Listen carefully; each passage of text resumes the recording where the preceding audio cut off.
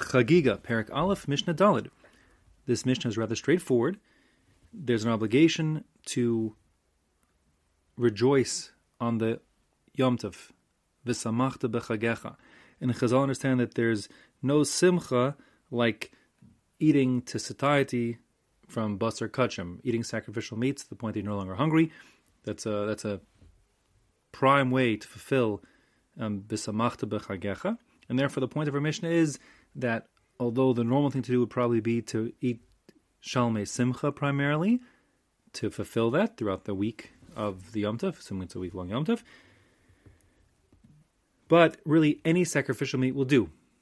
And therefore the Mishnah says, Yisrael, if you're a Yisrael, meaning you're not a Kohen who has access to many more different types of sacrificial meat, but if you're a Yisrael, Yotzin Dei Chovasan, you can fulfill that obligation b'nedarm unedavos, with voluntary offerings. Meaning, if sometime during the year you said, I'm committing to bring a cow to the Beis Hamikdash as a shlamim, so that would be called a neder, and you're obligated to do so. You fulfill that when you come to the Beis Hamikdash and bring that cow, and in fact, bring a cow, I should say.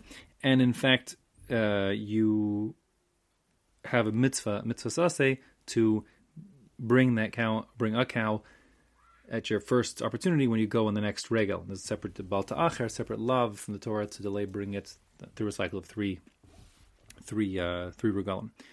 In any case, similarly, a nadava is when a person commits not to bring a cow, but to bring this particular cow. This is Bessie will go as a shlamim, and that's a nadava. And the point is that since even if one committed these things before and they have no connection directly to shalmei simcha, but if one fulfills his obligation, bringing the cow on Yom Tov to fulfill his obligation and eats that meat, he can use that meat to fulfill his obligation of v'samachta b'chagecha. Also, uva meiser behema. There's a separate obligation for one's cows, goats, and sheep. If one has 10 or more in I'll call it fiscal year of the cows, so then he puts those 10 or more cows or goats or sheep, into a corral. They come out, every 10th one gets daubed with red paint, and then is brought as a meiser, an offering, a korban, called a korban meiser. And then it's brought as an offering, but eaten by the owner. So the point is he can use that meiser behema animal meat to fulfill his obligation of v'samachta b'chagech without bringing a special shalmei simcha. V'kohanim. Now, kohanim have a variety of other ways in which they might have access to sacrificial meat because they're doing their avoda. So they can, besides what we just said, they can also fulfill it b'chataos, with meat from a korban chatas. Korban chatas is a sin offering brought by someone who did a avera to carry with it the penalty of koras. They did it b'shogeg. So then the emurim, like all these korbanos, emurim go to mizbeach, but the rest of the meat is kachim in the case of chatas, and is eaten by the kohanim in the chatzer, like within the confines of the temple courtyard, and he can fulfill, the kohen who eats that meat will fulfill his obligation of v'samachta b'chagecha. Same goes with ashamos. There are 6 kinds of korban asham, the guilt offerings, and if the kohen eats those, he fulfills it. Uva b'chor. The b'chor are the firstborn. Every female cow, goat, or sheep, if the first pet or rechem, the first animal to come out of it, is a male, that male is given to a kohen, and which is brought as a korban, called the korban b'chor, and the kohen eats it, and so on. That's fine. Also, b'chazeh v'shok. The chazeh and shok are the gifts that come from shlamim to a kohen, whether it's a voluntary shlamim, whether it's like shalmei chagiga, shalmei simcha, all the above. The point is, if the kohen eats his chazeh and shok, the chazeh being the kind of the chest and the throat of the animal, and the shok is the right hind leg. So that meat, if he eats it, he fulfills his obligation of a samachta b'chagecha.